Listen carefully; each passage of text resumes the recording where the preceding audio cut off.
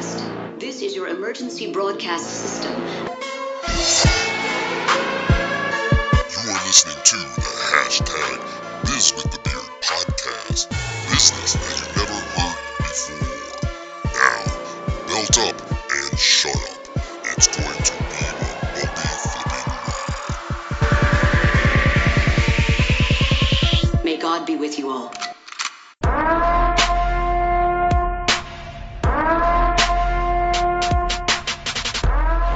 Good afternoon, good morning, good evening. I guess it depends when you stream and where you're streaming this from. Welcome to another episode of the Business Podcast that is authentic, shameless, unapologetic, and raw. This is the hashtag Biz with the Beard podcast. Ladies and gentlemen, prepare to witness the greatest happening in sport. Pepper needs new shorts. Business as you've never heard before. I'm your host, the guy who believes beards don't make you smarter, but instead smart men grow beards. I am the Beard, Curfew Smith. Don't act like you're not impressed. And joining me today is an individual that's probably the most badass guest we've ever had on the show. And we've had some pretty badass guests. But how badass is she? Let's just say she not only breaks glass ceilings, she is smashing glass slippers. And I didn't come up with that one. Her accomplishments are outstanding and plentiful. Our guest today is well known in the game of football as a player and a coach. Her amazing career in women's football includes 2 gold medals with Team USA, 4 world championships, and 8 all-star selections. While playing football, she obtained her PhD in psychology and a master's in sports psychology, as well as having a BS in business from Boston College. She was the head coach of the first Australian women's national team.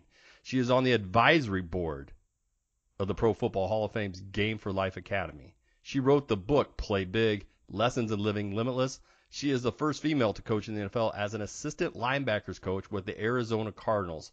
Prior to that, she was the first female to play running back in men's pro football with the Texas Revolution. She founded Gridiron Girls. Did I say that right? Is that do I need to draw it out? Yeah, fine. Okay. You're good. The Gridiron Girls flag football camps for girls partnering with Adidas. She took her story digital by partnering with Toya to develop a series of Minecraft worlds titled Coach Jen. My kids think that's totally cool. She's the first female coach to appear in the popular football game Madden. In 2019, she returned to men's professional football by joining the coaching staff of the Atlanta Legends as a defensive specialist. Her message is widely acclaimed and speaks to audience from global enterprising companies, top-performing schools, brand nonprofits, and professional sports teams. She doesn't have a beard, but damn it, I bet she could grow one. Ladies and gentlemen, Dr. Jen Walter, welcome to the hashtag Biz with the Beard podcast. Hey, thankfully makeup can do a whole lot of things, but I'm really not that hairy a person, so I'm gonna pass on. The beard. I will take the honorary one. I'm going to tell you what, though. I mean, looking at your accomplishments, if anybody can tell you can't do anything, I'm not going to tell you can't do it because you probably couldn't do it. That's why I'm going to this. I mean, no one's going to tell you can't. I know. I'm just kidding with you. That's why I said makeup can do a whole lot of things, but I'm going to pass on the beard. Thankfully, I'm just not that hairy a person, and I'm okay with that. Unfortunately, I am. And that intro. We all have our special things. That's right. Yeah, growing beards if and knowing things. If I things. had a beard, then those firsts wouldn't really be as outstanding, right? Yeah, you're right there. Man, but that intro was all you, and I had the easy job of just basically reading it. And impressive doesn't even begin to describe what you've accomplished. I mean, I thought it was long overdue and historic when I heard earlier this week that UPS finally allowed facial hair. But damn, you are the GOAT of breaking glass ceilings or smashing glass slippers. I love that saying. So, is it Dr. Jen or Coach Jen? Which do you prefer? It depends on who you're asking, right? Like, I am a coach, I'm a doctor. What do you want me to call you today? Just Jen is fine. Jen's fine? Okay. Well, I want to pay you respect. You've earned it. After reviewing all your accomplishments, and again, they make my ability to grow a kick-ass beard pretty minuscule, I have to believe there has to come some significant influence or story as a child that helped mold you who you are today. Can you tell us about your childhood, the sports you played, and what influences or specific experiences helped mold who you are today and everything that you've accomplished? Yeah, I think I was a pretty quirky little kid in that I've been very just self-directed and curious, right? Like, I think curiosity is probably one of my best assets. If I was curious about it, I wanted to figure it out, and I wanted to be good at it. I come from a very small family. And so growing up, it was really just my sister, my mom, and my dad. And then my Nana, my dad's mom, was close too. But I have one aunt, one uncle, no first cousins. And now I have a brother-in-law and a niece and nephew. So just a really tight, small family. And my dad is a Vietnam veteran. So he's a legit war hero with like 2 silver stars a silver star and 2 bronze stars. And then my mom is like, it's kind of like he was in the jungle and she brought him into humanity, right? And always made him connected to it. She's an artist, could find beauty and connection anywhere in the world. And so growing up, it was like, I had this hero dad and this mom who always made sure that he was connected and that there was, just this love and beauty around us. I say she could like create beauty out of anything and see it in anyone, right? But my dad would tell these stories of like, being in the war, and me as a kid, I just have a storytelling mind. So I would kind of like, fill in the blanks, and I developed just this code, I think, of how you're supposed to be in the world, right? Like one of them, he always used to say to us was like, if you're going to be dumb, you better be tough, right? Like you got yourself into it, you better figure your way out, right? And so to me, like, I think that was almost like the equivalent of Ricky Bobby. If you're not first, you're last. Yeah. Right? Like, because when I told my dad that situationally later, he'd be like, Jenny, that's ridiculous. Like what are you doing? Like, when they were in the movie and he's like, well, that's stupid. That's not true. And you're like, but wait, I've gotten myself out of a whole lot of stuff because of that. Because of that, right? Yeah. Like even there's a story of me when I was a kid. We grew up on boats, right? We loved fishing. Fishing formed a lot of my mentality, right? There wasn't like a pink pole for the little fish, right? And like a blue pole, like the boys are over here and the girls are over here. You've got minnows and they get marlins. Like that wasn't the case. It was like next angler up, and you want the big fish. And you either catch it or you don't. And the fish is not going to like lay down and get caught just because you're a girl. Right? Like, and, I caught my first blue marlin when I was 14. So, it wasn't really differentiated, but we had boats and, there was when you have something like that, to me, there's a lot of pride.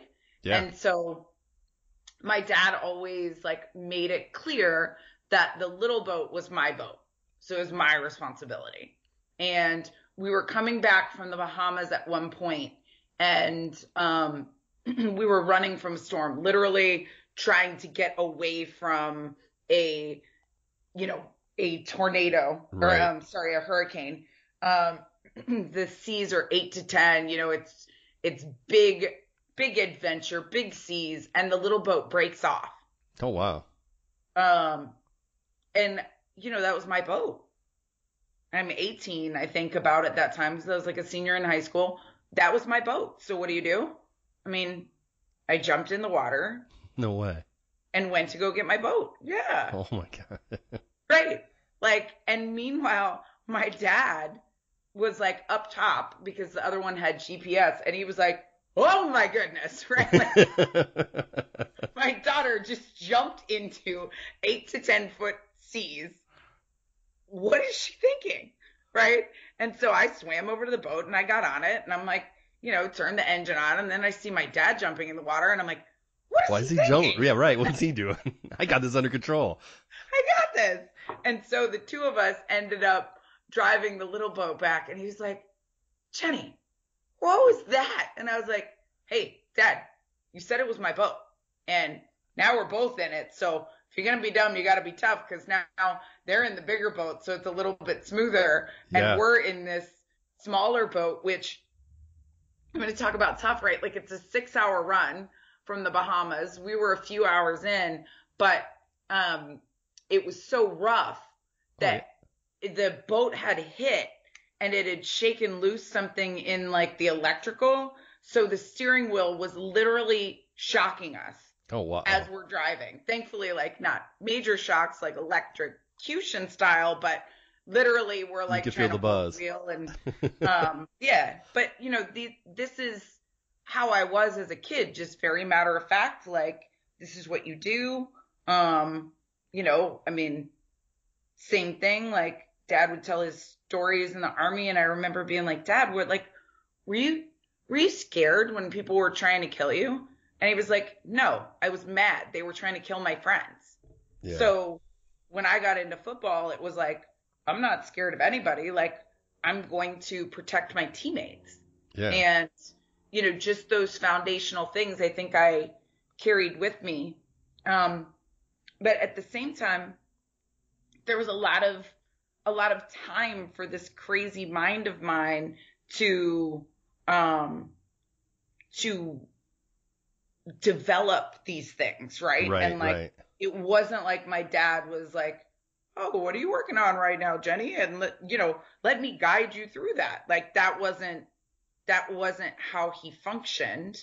And so I really had to be a lot this self-directed kid who pulled my stories from those around me and just worked to get good at stuff. And I think you see that in what I've done in my life, is that it was kind of like, okay, well, it's an extreme. Right, we're gonna figure it out. And it's an extreme amount of confidence. I mean, that's what it takes. I mean, the confidence to jump in the water, right? That's what you did. You had that confidence just to do it. It wasn't like you second guessed it. I don't even know if it was, I don't even know if it was confidence or just not knowing any other way to do it. Right. Like, there's just no fear. There's just no fear. Well, it was just, this is what you do, right? Like, that's why I say it was a code, because I didn't really think about it any other way. Wow.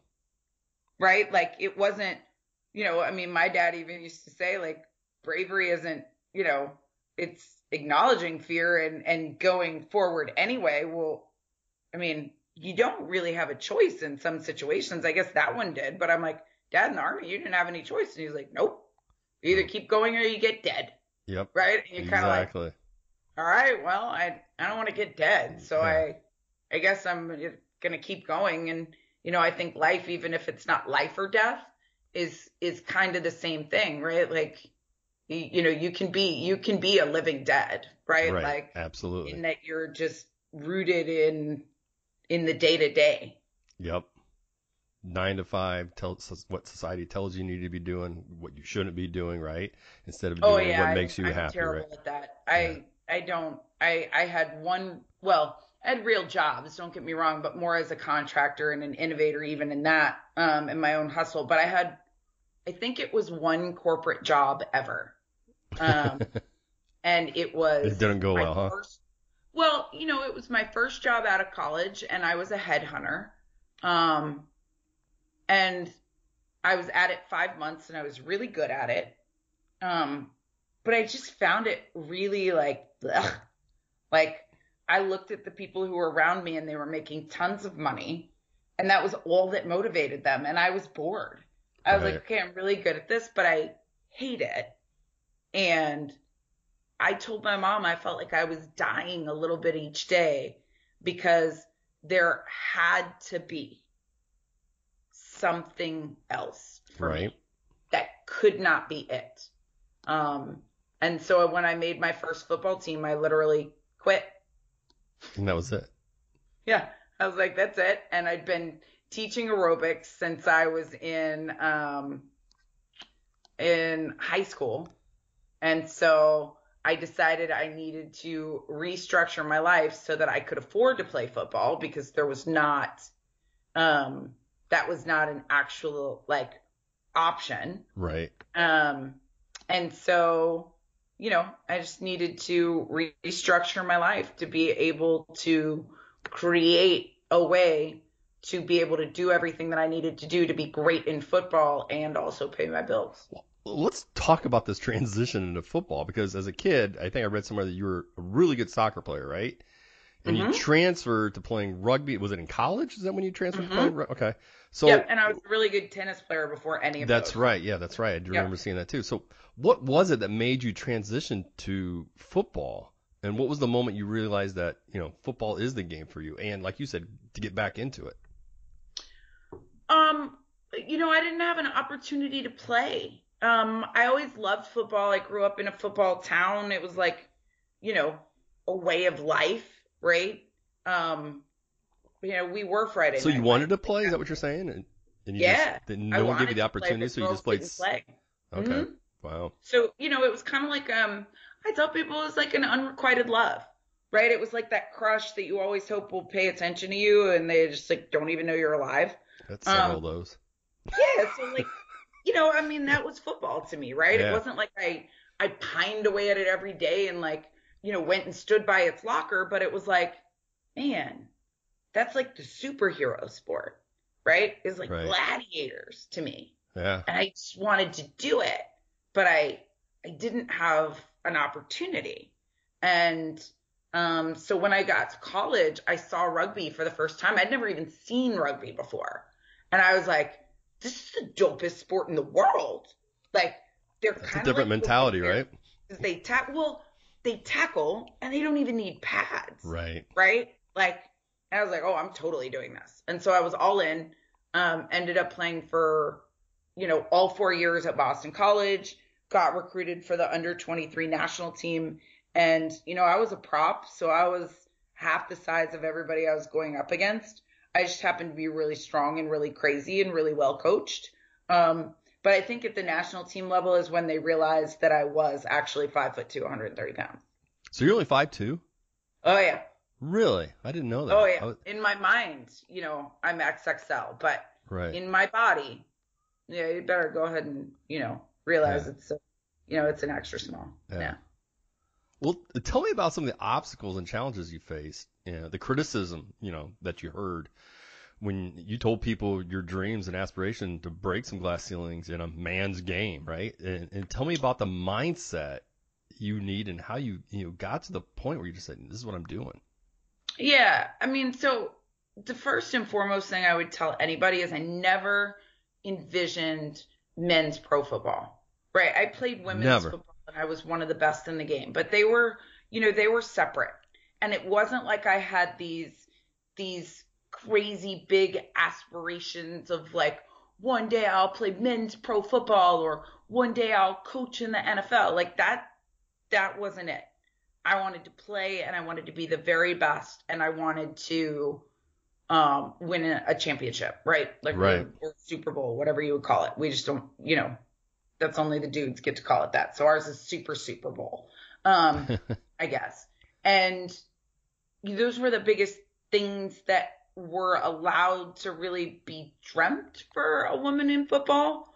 But I was always looking to push it for us, right? Like the first time I pitched women's football to a network was in my second year playing. Nancy Kerrigan's husband was pitching this new concept of an all football, all the time network called the Total Football Network. That eventually became the NFL Network.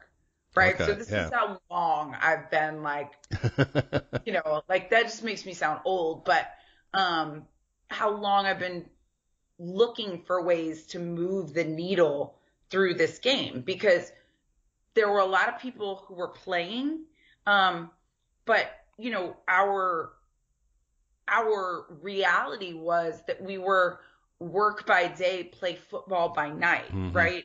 And so it wasn't possible that you could like make a livelihood or any of those things in football. So I think I was just, yet again, like, if you're going to be dumb, you got to be tough. Like, I was dumb enough to say, like, well, Well, we we've just read your have to resume. You're not change that, dumb. right? Like, but I mean dumb in that, like, you know, when they say ignorance is bliss, Yeah. right? Like, I think, you know, I think we get ourselves in trouble, and I know I do at times, right? Like, I look back at the just bullish innocence that I had back then, and, you know, how much I believed, like, if I could make one more tackle, that maybe somebody would look and say, oh my gosh, women can play. Right? Like, Yep. if I could be that good, like, that could be what it is.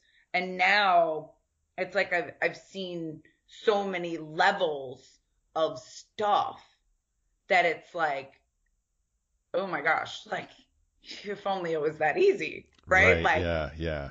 and I may not have gone for it as full crazy as I had back then if I knew the levels, right, that I've Right. now been exposed to, of, like, whether it's politics or, you know, just straight, you know, financials, or all the people with all of the things that I know now. I don't know if I would have, you know, been quote unquote dumb enough to just go so hard for so long. Right. Right. Yeah. Without having a legit end game. Right now, people or women who look at the game of football can see, like, I could go to the NFL, right? Or I could play for the U.S. national team. Or now, like, you know, the NAIA has its first season when you could play varsity flag football, right? Like, now there are a lot of reasons that you could dream on it. But back then, There wasn't. Yeah. There really wasn't. And like I said, I didn't seek coaching because there were no women coaching. Yeah. That wasn't a thing. And so the promise I made to myself is that I would step up to all the challenges that the game put in my way. Yeah. Right? Like, that was how simple it was. Like, because when you're at the forefront of something, it's not like you're looking at the challenges and you're like, yep, this is what I'm going to have to overcome. Here are the boxes I'm going to have to check to get to the next level. It's literally keep your feet chopping and wait for the hole to open up, right? It's cloudy. Yep. Cloudy to clear, yeah. You know, and for me, I lovingly say that I've been a great fullback, which means that a lot of the times you're taking the hits and not getting the goal, right? Like, that you open the hole that somebody else gets to run through and score, yeah. Yeah. And Yeah. so, I mean, that's literally what I would say it would be characterized as.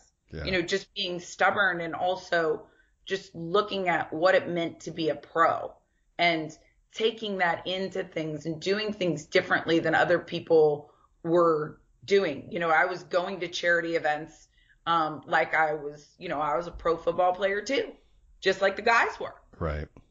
And, you know, my pro was $1 a game, and yours is, you know, considerably more than that. I mean, you talk about pay to equal work. We don't even enter the screen of the conversation, right? So it was just different. It was just the mentality, right? And I was marketing myself as a pro athlete. I was doing the business cards. I was literally taking every element that you could possibly think of what it meant to be a pro, and doing the best that I could to be that person. And I got my master's in sports psychology and my PhD because I thought, you know, that could make me a unique value proposition in this space. That if I could combine my practical experience being one of the best in the world with the theoretical, you know, backing of having that PhD, then I could do something special. Yeah. Right. You're a huge value. That's right. And so that was kind of what I thought. And just, you know, had a lot of crazy adventures in the way, and a lot of things that just quite honestly fell flat on my face with. And, well, let's talk about some of those crazy adventures if you have some. So, you know, as I mentioned earlier, I mean, you were the first female football player that wasn't a kicker or a place kicker, because that's happened. But I mean, you played for a professional men's team as an actual, I'm going to say kickers and punters aren't actual players, but you know what I mean. A contact. Right. A contact position. Yeah. Well, tell me, when that happened, when you got the call, how were you received by your teammates, coaches? You know, I mean, talk about like the locker room, any unconscious bias. I mean, how was it well received? Conscious bias. It was painful. I mean, like, but the thing is, anytime you step on the football field, like to go to a new team, like they're going to test you. Mm-hmm. That's the first thing, right? Like I used to do it in women's football. I'd be like, oh yeah, she thinks she's good. Yep. Right. We'll see what happens when the pads get on. Like I was mean. I mean, not in a bad way, but like you're going to earn your spot, right? Like you don't get to just step in here and own stuff, but I'll also push you in a way that makes you better, right? Like I wasn't pushing people to break them, but, I still have, especially like receivers who were like, man, you were the one who always saw me. Or like, I'd teach running back things. I'd be like, dang it, I'm about to teach you how to beat me. Right. Like, so I was tough, but I would always also invest in people. So when I went onto that field, they tested me and, hit me and I got back up and did it again. That's what I tell people. My claim to fame is that they didn't kill me. I mean, there was some that tried, but they, I had a coach. And what year was this anyway? 2014. Yeah. So that's really recent. So football players now, I mean, they're just monsters as compared to where they were. Too. Yeah. I mean, so I remember being in a restaurant with my wife and it was a Chicago restaurant. It was like a hot dog place. And they had the poster of the Chicago Bears 85 Super Bowl team on there. And I looked at it and it was really interesting because they had like the height and the weight of all those guys. And I looked at her and I said, none of those guys would probably make an NFL offensive line. They would never make it through the draft or combine today because they're too small. I said, everybody now on the line is all 300 pounds and 6'7", and it's insane. And that's what you were going. That's what I'm saying. That's what you were going against. I wouldn't want to go against that. That's insane. Yeah, it's absolutely insanity. But that's when you learn a lot about yourself, and and you learn a lot about everybody around you, right? Like once. And thankfully, I had guys who, like one in particular, and there were actually a few who really like became my guys, and we're still tight to this day because of it. But a moment that I'll never forget, because he was the first guy who really went out of his way to say like, you belong here, right? Or like, I don't care if nobody else has your back, I do. I have your back, yeah. And that was Clinton Solomon. Former NFL wide receiver with the Chicago Bears. Yep. Solo was my dude. When he said, I've got your back. And he goes, and frankly, that makes me the smartest guy out here because that means I'm going to be in all the pictures, right? And I was like, oh my gosh, right? Like, and he was, but he was that number one wide receiver, that charismatic, big play, big ego, big smile, emotional leader. Only guys like that can wear number one and do it well. I had a coach once who had a thing about number one. Like if you were going to wear it, you better be it. Right. And he was, right. But he told me, he was like, this is going to be insane. Like so hard on you emotionally, physically, everything. And he's like, here's what I need you to do. No matter what happens, give them nothing, right? Because they're going to test you. And he said, if something bothers you, come tell me and let me handle it. Let me be your champion. Because if it's just you, you will have fight after fight after fight. If it's you versus us, it'll never end. And he said, but if we're together, then it's different. Like if I say it as the captain, as the leader of the team, then it's different. Right. And I remember thinking like, who is this dude? Right? Like, I don't know if I trust you yet. Like I just met you. But I sure didn't close the door. And then one day in practice, it happened. Like he literally was like, little mama, don't worry about it. I got this. I'm like, so I don't know what you got, right? Like I wasn't even in the same drill, right? Yeah. And he said, Coach Dub, I need some one-on-ones right now. Coach Dub was like, all right, Solo, like, huh? And Solo called out this cornerback who apparently had said, this is BS. This girl shouldn't be out here. It's crazy. If she comes my way, I'm going to take her out. Yeah. And so Solo said, you want to pick on a girl? Good. You and me, one-on-ones right now. And he called him out. He looked at the quarterback. He called the route. He gave the signal for a fade. He tapped the back of his helmet and called the route out. One-handed grab, pulls that ball down, puts it in the guy's face and said, you still want to talk to a girl? Let's go again. And he set the tone that day that she's one of us. And him doing that really changed everything, I believe. Yeah.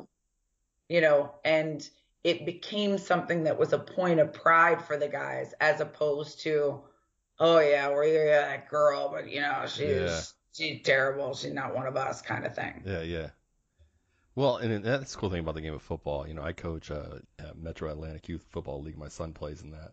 And it's a sport that's it's different than the other sports because it is, you got 11 guys on one side of the ball. Each have a job. Everybody has to do it. But there is a camaraderie there that's just different than the other sports where you can break out and in a practice and the coaches allow it to happen. And because it just builds a different type of, like I said, camaraderie that you just don't get in other sports, right? Like basketball, right? You always have the Michael Jordan and the LeBron James, the one individual that makes a huge difference. And you get that a little bit in football, but not so much. I don't care, who you are, man. If you are Tom Brady or whoever, if no one's blocking for you. Tom Brady can't block for himself. Exactly, right? You want one TB12. You don't want 11. Exactly. So it's just so different, and it's a beautiful sport. I had the opportunity to play it again, because you just don't get. Back when I was in high school in the 80s and 90s, and that was it. If you didn't go on to play college, that's it. There's no playing anymore. The sport, there's no pickup games at the park, right? You can't go to the rec facility and pick up a game there either. That's it. And then recently in the last several years, you had the other the minor professional teams, and then I had the opportunity because they have this alumni association that goes around the country and puts on these games between rival high schools, and guys can put on the pads one more time and go back out there. And I took that as a challenge, and I busted my butt, got in the best shape that I had gotten into. And then I remember going to the first practice thinking, okay, I'm ready to do this, and thinking, oh shit, I'm 42 years old. Alumni means 18, 19 years old too. That's a big difference. Right. And but sure enough, I kept at it. I was not earned a starting job, played in the game. Nobody, deflected 2 passes, made a couple tackles, no reception. So we're done on me. So it was a great feeling. But there was something about snapping that helmet on again, and then hearing your name and number called after making a play. It was just like, wow, that was fun. There's nothing like it. There's not another sport like it. It really is the ultimate team sport, right? Because everybody is so different and so special. And it allows, right? Like, it allows for people to be good at different things and highlight the differences as an advantage, not a disadvantage. Absolutely. Yeah. So best sport there is. I like rugby too, but So we got you as a player. Now let's talk about as a coach. The Arizona Cardinals, they hired you as a linebacker coach. Tell me how you position yourself to get to that point for an interview, and how did you close the deal? And then tell me the reaction when you got the call that said you were hired. Well, there's a lot to that. It would be hours to get to all of it, but after having played on the Texas Revolution, that is what opened the door to coaching for me. it caught the attention of a new head coach, Wendell Davis, former Dallas Cowboy, who came in the following year. And he saw how the guys responded to me. And he essentially was like, you have to coach my football team. I said, no, girls don't do that. I'm not coaching. He said, what do you mean, no? Not a lot of guys are going to give you this opportunity. You're taking this job. And I said, no. And he hung up on me. I hung up on him, sorry. And the next day he called me back and told me about myself. He said, you remember how I told you not a lot of guys were going to give you this opportunity? You were taking this job? So yeah. He said, good. I took it for you. You're coaching for me. And by the way, you can't quit. Otherwise, the entire narrative surrounding women coaching in men's pro football will be, we had a girl once and she quit. So, learn from doing. I ended up coaching with him, obviously, and, really found that I had a knack for it. It went better than I probably would have expected. But it's hard when you don't see someone doing it, right? Like that's the power of being a first, and I tell people this, I'm like, it gives people the ability to dream on it then, right? Like see it and say, oh, I could do that. I could take her job. Shoot. Right. I want to be better than her. And so that's the real power of it. It doesn't mean that, I was the only one who could do it. I just happened to be the one who was crazy enough to say yes, right? Like in the position to take the opportunity and say yes to it, or, probably more accurate, as I said, have him tell me that yes. I was not allowed to do it, right? So again, cheers to Wendell for that. I say he saw something in me before I saw it in myself. And then the way I ended up going from there to the Cardinals was I was coaching indoor when Sarah Thomas got hired as the first female ref in NFL history, or the first full-time female ref in NFL history. And somebody asked Bruce Arians, who was the head coach of the Cardinals at the time, if he could ever see a woman coaching in the NFL. And his response was simple. He said, the second a woman proves that she can make these guys better, she'll be hired. So on the prompting of my head coach, I called the Cardinals on behalf of myself, as if I wasn't myself, and ended up leaving a message for Bruce saying that my head coach wanted to talk to their head coach about his comments of a woman coaching football. And though it wasn't, in the NFL, it was in men's pro football. And, I kind of thought I had gotten blown off. And yet 2 weeks later, he called back and, said, tell me about this girl, essentially. And so, then he invited me out to OTAs. He had already done a whole lot of due diligence on me through, how we do investigate people, right? Right. Yep. And eventually told me like he didn't know yet if he could make it happen. But he wanted me to know it was in his heart to try. So it wasn't me banging down all of the doors. It was me and him, and he opened that door.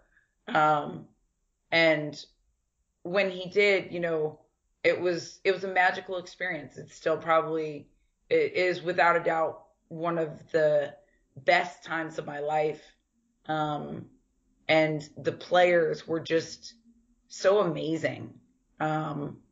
They really they were so proud to be a part of history. Right. And they were like, man, coach, we thought it was hard for us to get here, but for you, absolutely.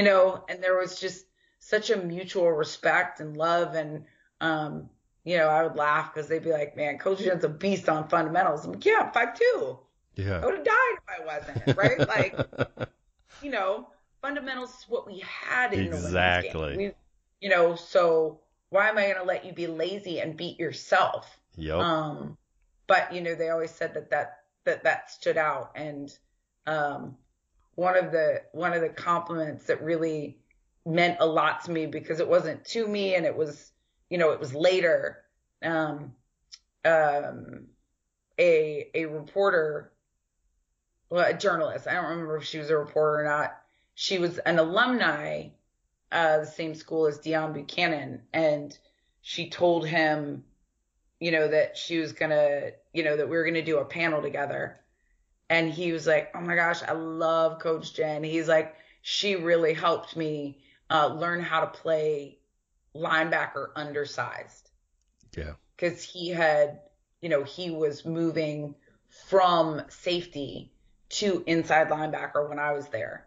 And boy, oh boy, when he first came down there, he was definitely trying to get killed by every O lineman. Yeah. And I love that about him, but I was like, man, you're going to die. Right, we need a little bit, like, you can win on one shoulder and you can win one time against those big boys, but you can't sustain it through an entire game. But the fact that, like, less about what I did, but the fact that that was his gut instinct to say about that experience, like, and for me to hear that years later, because it was years later, I was just like, it just showed me the power of the experience, right? Yeah. Well, and that's the great thing about football. A lot of people who've never really played it or who just don't understand, who just watch it, is how detailed and how technique it can go so far that, over size and speed and 5 stars and what have you, right? And we teach that to our kids all the time. My son plays linebacker. And it's funny because his coach will say it all the time. Because you look at Oliver without his pads on, he looks like, a nerdy kid's going to go to Harvard. Because he puts the pads on, he's going to take you out. And one of the reasons was he can hit hard. But he's not a very big kid. He's tall, but he's not very, muscular wise. But he's a smart kid, very intelligent kid, straight A kid. You tell him one thing, he knows how to do it. So when it comes down to technique, he gets it. He knows exactly how to put his hands, where his feet need to be, where his toes need to be, his heels, all that. And so he'll go up someone who's a way better athlete and just level them. And it all goes back to technique. And people don't get that. And I mean, you see things like that. I mean, like if I'm going to call it one of my favorite programs in college is University of Iowa, Kirk Ferentz. I mean, the guy brings in 3-star players, 2 and 3-star players. And look how many guys they stick in the NFL. It's not because they were great athletes. It's they have a program where it's about development and technique. And when you play Iowa, they don't do anything fancy, but they don't make mistakes. And they're coming right at you. And it's all about technique. And so it goes down. You don't have to be big and strong to be able to, to be the best or to teach. Because there are so many caveats to the game and to every single position that are so important. I think it'd be the big, difference between you being a star and a bench player. For sure. Absolutely. And you can get better every day on those little things because they become really, really big things over the course of how long you play. 1% every day. That's what Oliver always said. Every day we drive to practice, he said, okay, this is what I'm going to work on today. And he focuses on that in practice all day long. And it's proud. It's fun to be a part of something like that. So tell me, you talked about the emotion. When did you realize what you had accomplished? I mean, when was the exact moment? Was when you were walking out of a tunnel or you're in the stadium looking up? And when was the moment that you realized that, wow, what I just accomplished is amazing? There were a lot of moments where you kind of like have reality moments, right? Like, and they're big in it. I think one of the ones that really stood out to me was like the last day of camp. And like, I was there for preseason and training camp. I had a start date and an end date. And I got asked to, the media guys, oh, you have to address the media after practice, right? Which is not normal for a coach, right? Mm-hmm. And they put me up on the media box, which meant everybody was still kind of taller than me anyway. And I mean, I'm surrounded by the microphones and everything pushing in and, the cameras are flashing and all this stuff coming from a place where like, in women's football, we would have loved to have like one camera there. Right. Like, yeah. Just like, is the local paper going to cover us today? Like, and it was an overwhelming amount of cameras. And I realized, like, everyone had been waiting To talk to for you. that moment when they said, like, this couldn't work, Yeah. right? There was like a collective pause of like, something's going to go wrong, or like, this is the reason why a woman can't coach. And with all of those cameras there, I just remember saying, we did the impossible and we did it well. Yeah. And that was the moment for me, was like, we did this and the door is now open, right? Yeah. We gave them no reason to say that this is something that women couldn't or shouldn't do. Right. Well, let's talk about another accomplishment. Let's talk about Madden. I mean, how does that make you feel that little girls all over the world can turn on a video game and see their likeness? But, Madden was important to me because, being a doctor of psychology and like being very aware of socialization, one of the things that I realized is like, you don't have to tell a girl she can't play football. Football suffers from sins of omission. Mm-hmm. So her not being there, everywhere that she is not, reinforces that she does not Yes. belong, right? Yep. And so getting to work with Madden was really powerful to me, because it was like, this esport or virtual reality, right? However you want to look at it, could change faster than reality. Right. And in doing so, it could help move the needle so that what we would like to see had an increased likelihood of happening in the future. Right? Like, how cool is that? It may be, it will likely be a number of years before we see certain, women in certain positions in football. And people say that, and this because you coach football, they're like, well, why is that? I'm like, well, basketball is smoother, right? Like, there's been a feeder system, Mm-hmm. There has been like college basketball with great coaches, and then WNBA, and more opportunities for women and men to be in parallel positions to know and appreciate each other, right? Like Becky and Pop. That's what you hope for, right? And to have had that long-term mentorship, and they came up, she was great on her team, and it just made sense, right? Like, gender doesn't become the same barrier because you've really come up the same way. Football hadn't had those traditional points of intersection, right? Like, that's why I say, Right. and, it wouldn't have happened, at least not at that time, unless I had played against guys, right? That's where the door opened. And so football then also has just a complexity in terms of, say, being a head coach that comes from, the roster size and the scouting and the phases of the game and the positional specificities that just exponentially grows the parts that have to come together to be able to be that quote unquote head coach. Right. Not saying it's not going to happen, but I think we're overdue for a female as a head coach in the NBA, as opposed to, women in football, where it's, it's still emerging. Right. And so in that video game, though, like, you could choose to have a female as a head coach. And the reason that you would do it is because, other than it's cool to have a female, but like, we also have the top rated defense. So if you, in a fast play mode, believe that defense is what'll win it, and it will a lot of the times, then you're going to pick team shutdown, and you're going to have me as your coach. So then, yes, girls can see it, and they can envision themselves in football, regardless of whether it's esports or sports. Gamers can be the hero of their own story, which is important as well. And guys get more used to, like, a coach is somebody who runs a team, and it's not it's not ridiculous to think that I could have a female coach. Exactly. Well, let's talk about your organization, the Gridiron Girls. It's an organization that puts on girls flag football camps where they have the opportunity to learn the fundamentals of flag football.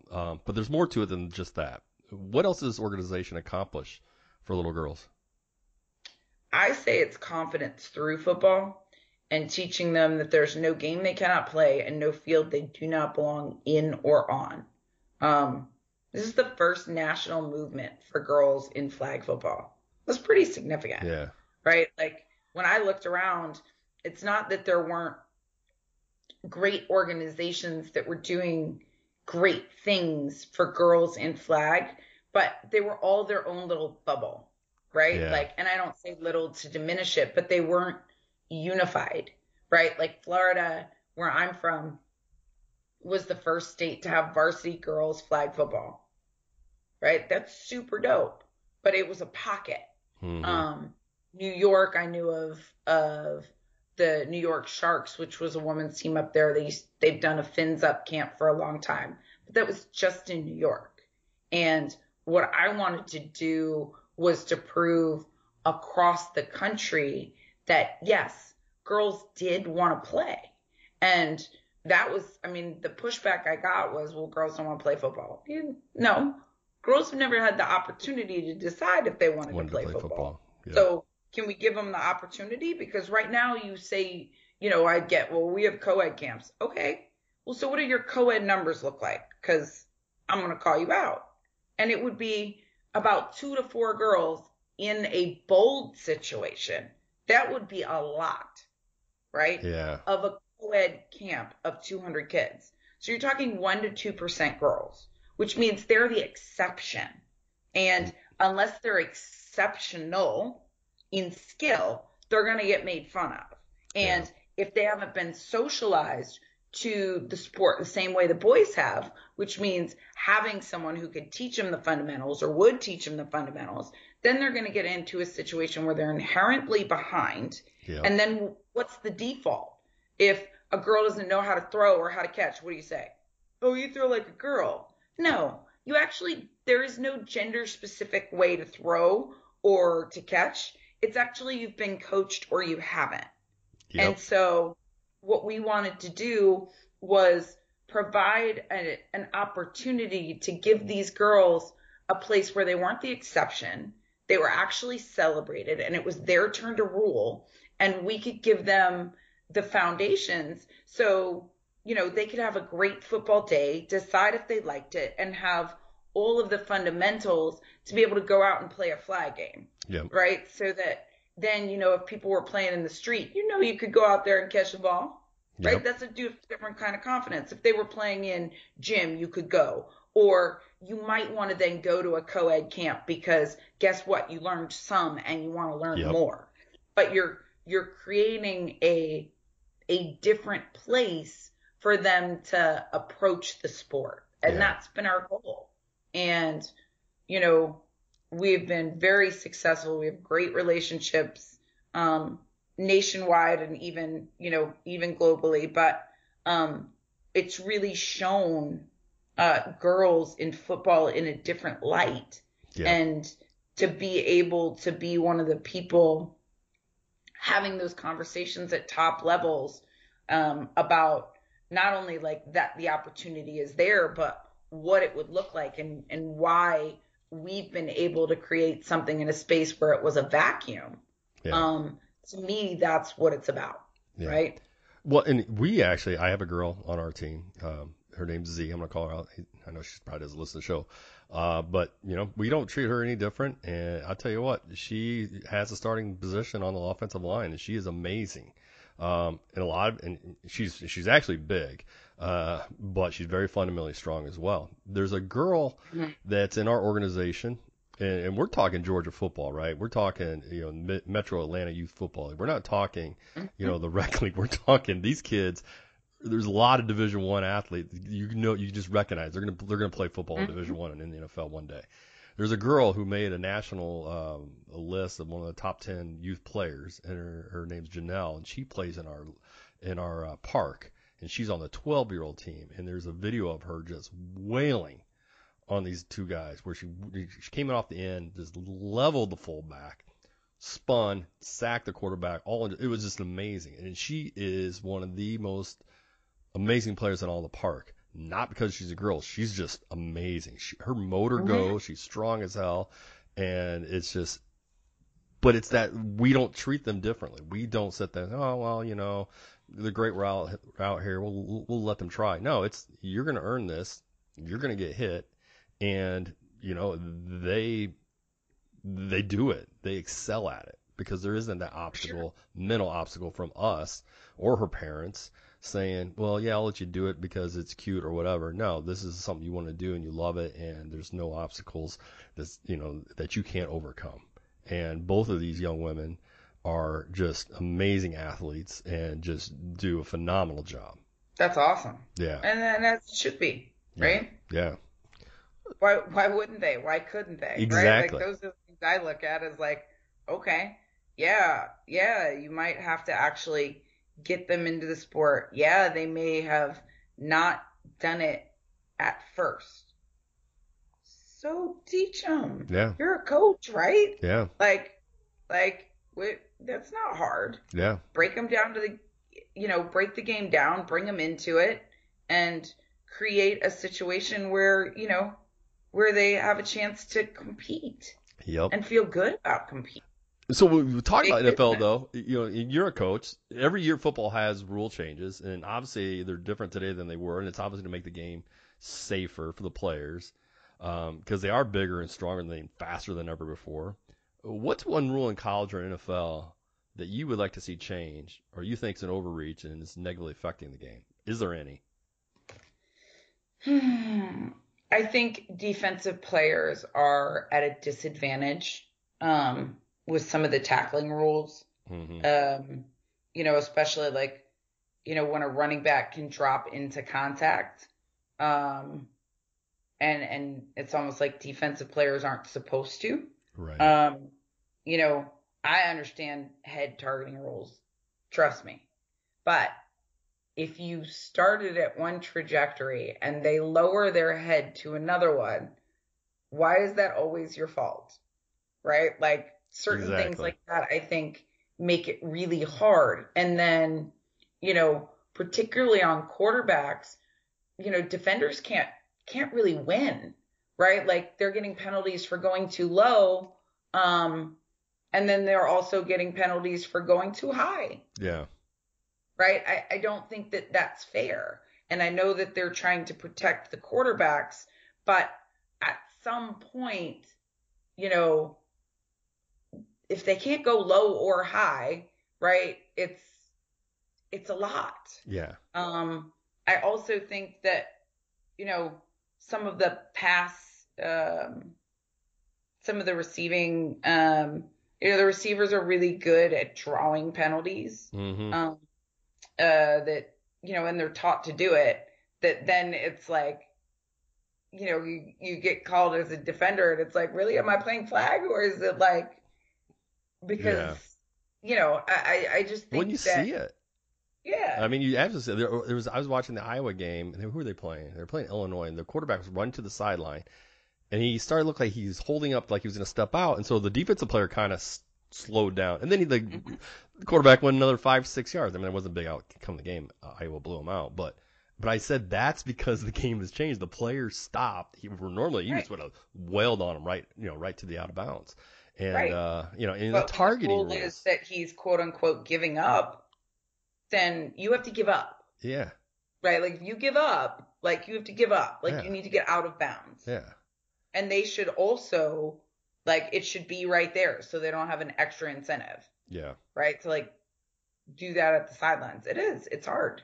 And targeting, and I understand targeting, but then I like you said, the trajectory and the speed, the way these athletes are going is just, how do you make that split? I mean, it's less than a split second decision, right? Mm-hmm. And there's nothing you can do about it. And I understand the rule for it, but the punishment where the kid gets tossed out of the game, you know, right?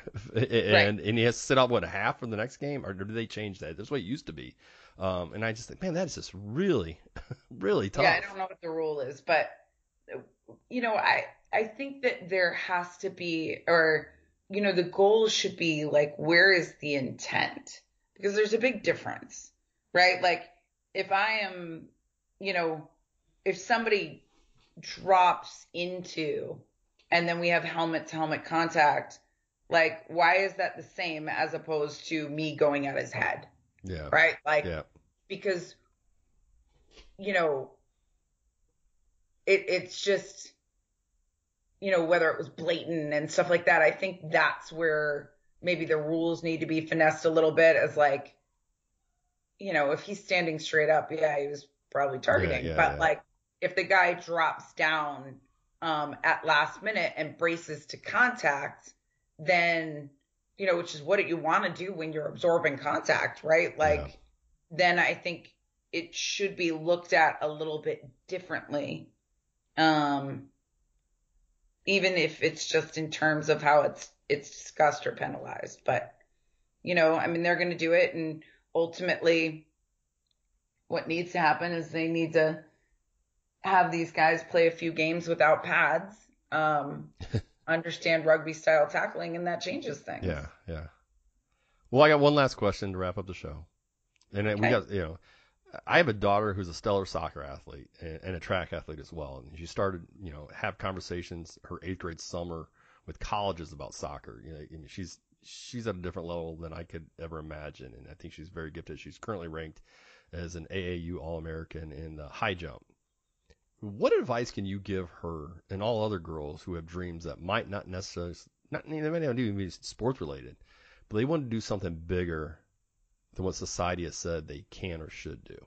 The phrase I usually give to girls is let your game speak, right? Like, let your game speak louder than what society says, what your haters say, what your doubters say. Nobody owes you a spot, right? Like, there's no such thing as just showing up while female.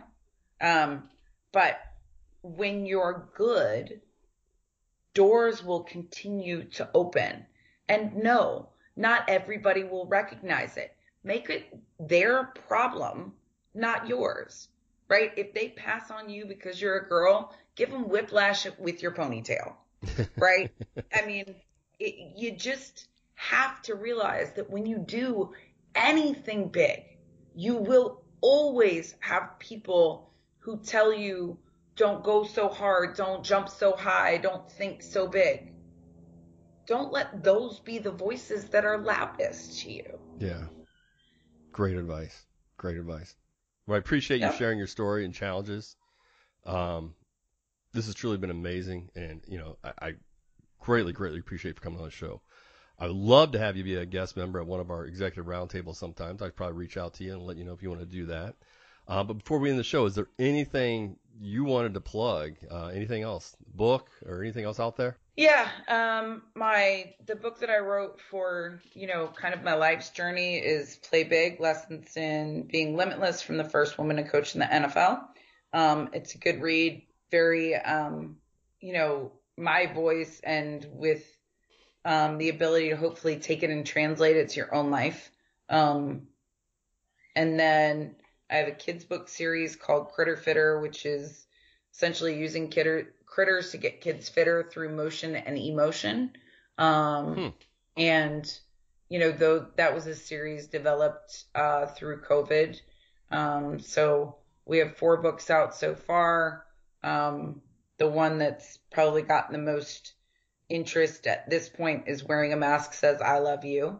And it goes through all of the CDC guidelines, gives the mask a hero story, and ends with a call to action that, any parent, teacher, et cetera, can use to help kids not only understand what's going on, but help them be a proactive, positive part of the solution.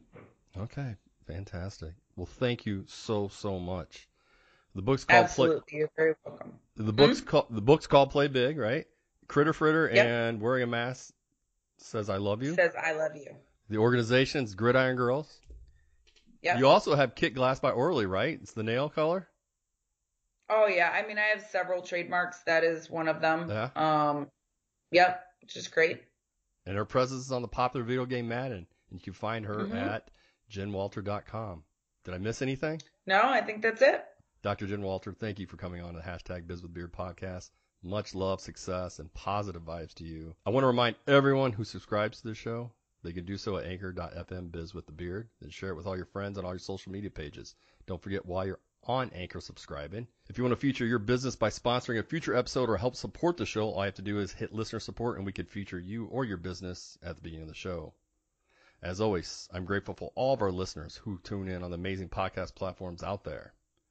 And that's it. Another show's in the books, but never fear. The Beard will always be here. Until next time, same Beard time, same Beard channels. Thank you for listening to #BizWithTheBeard. Remember, every genius idea starts with a stroke of a beard. Have a successful day.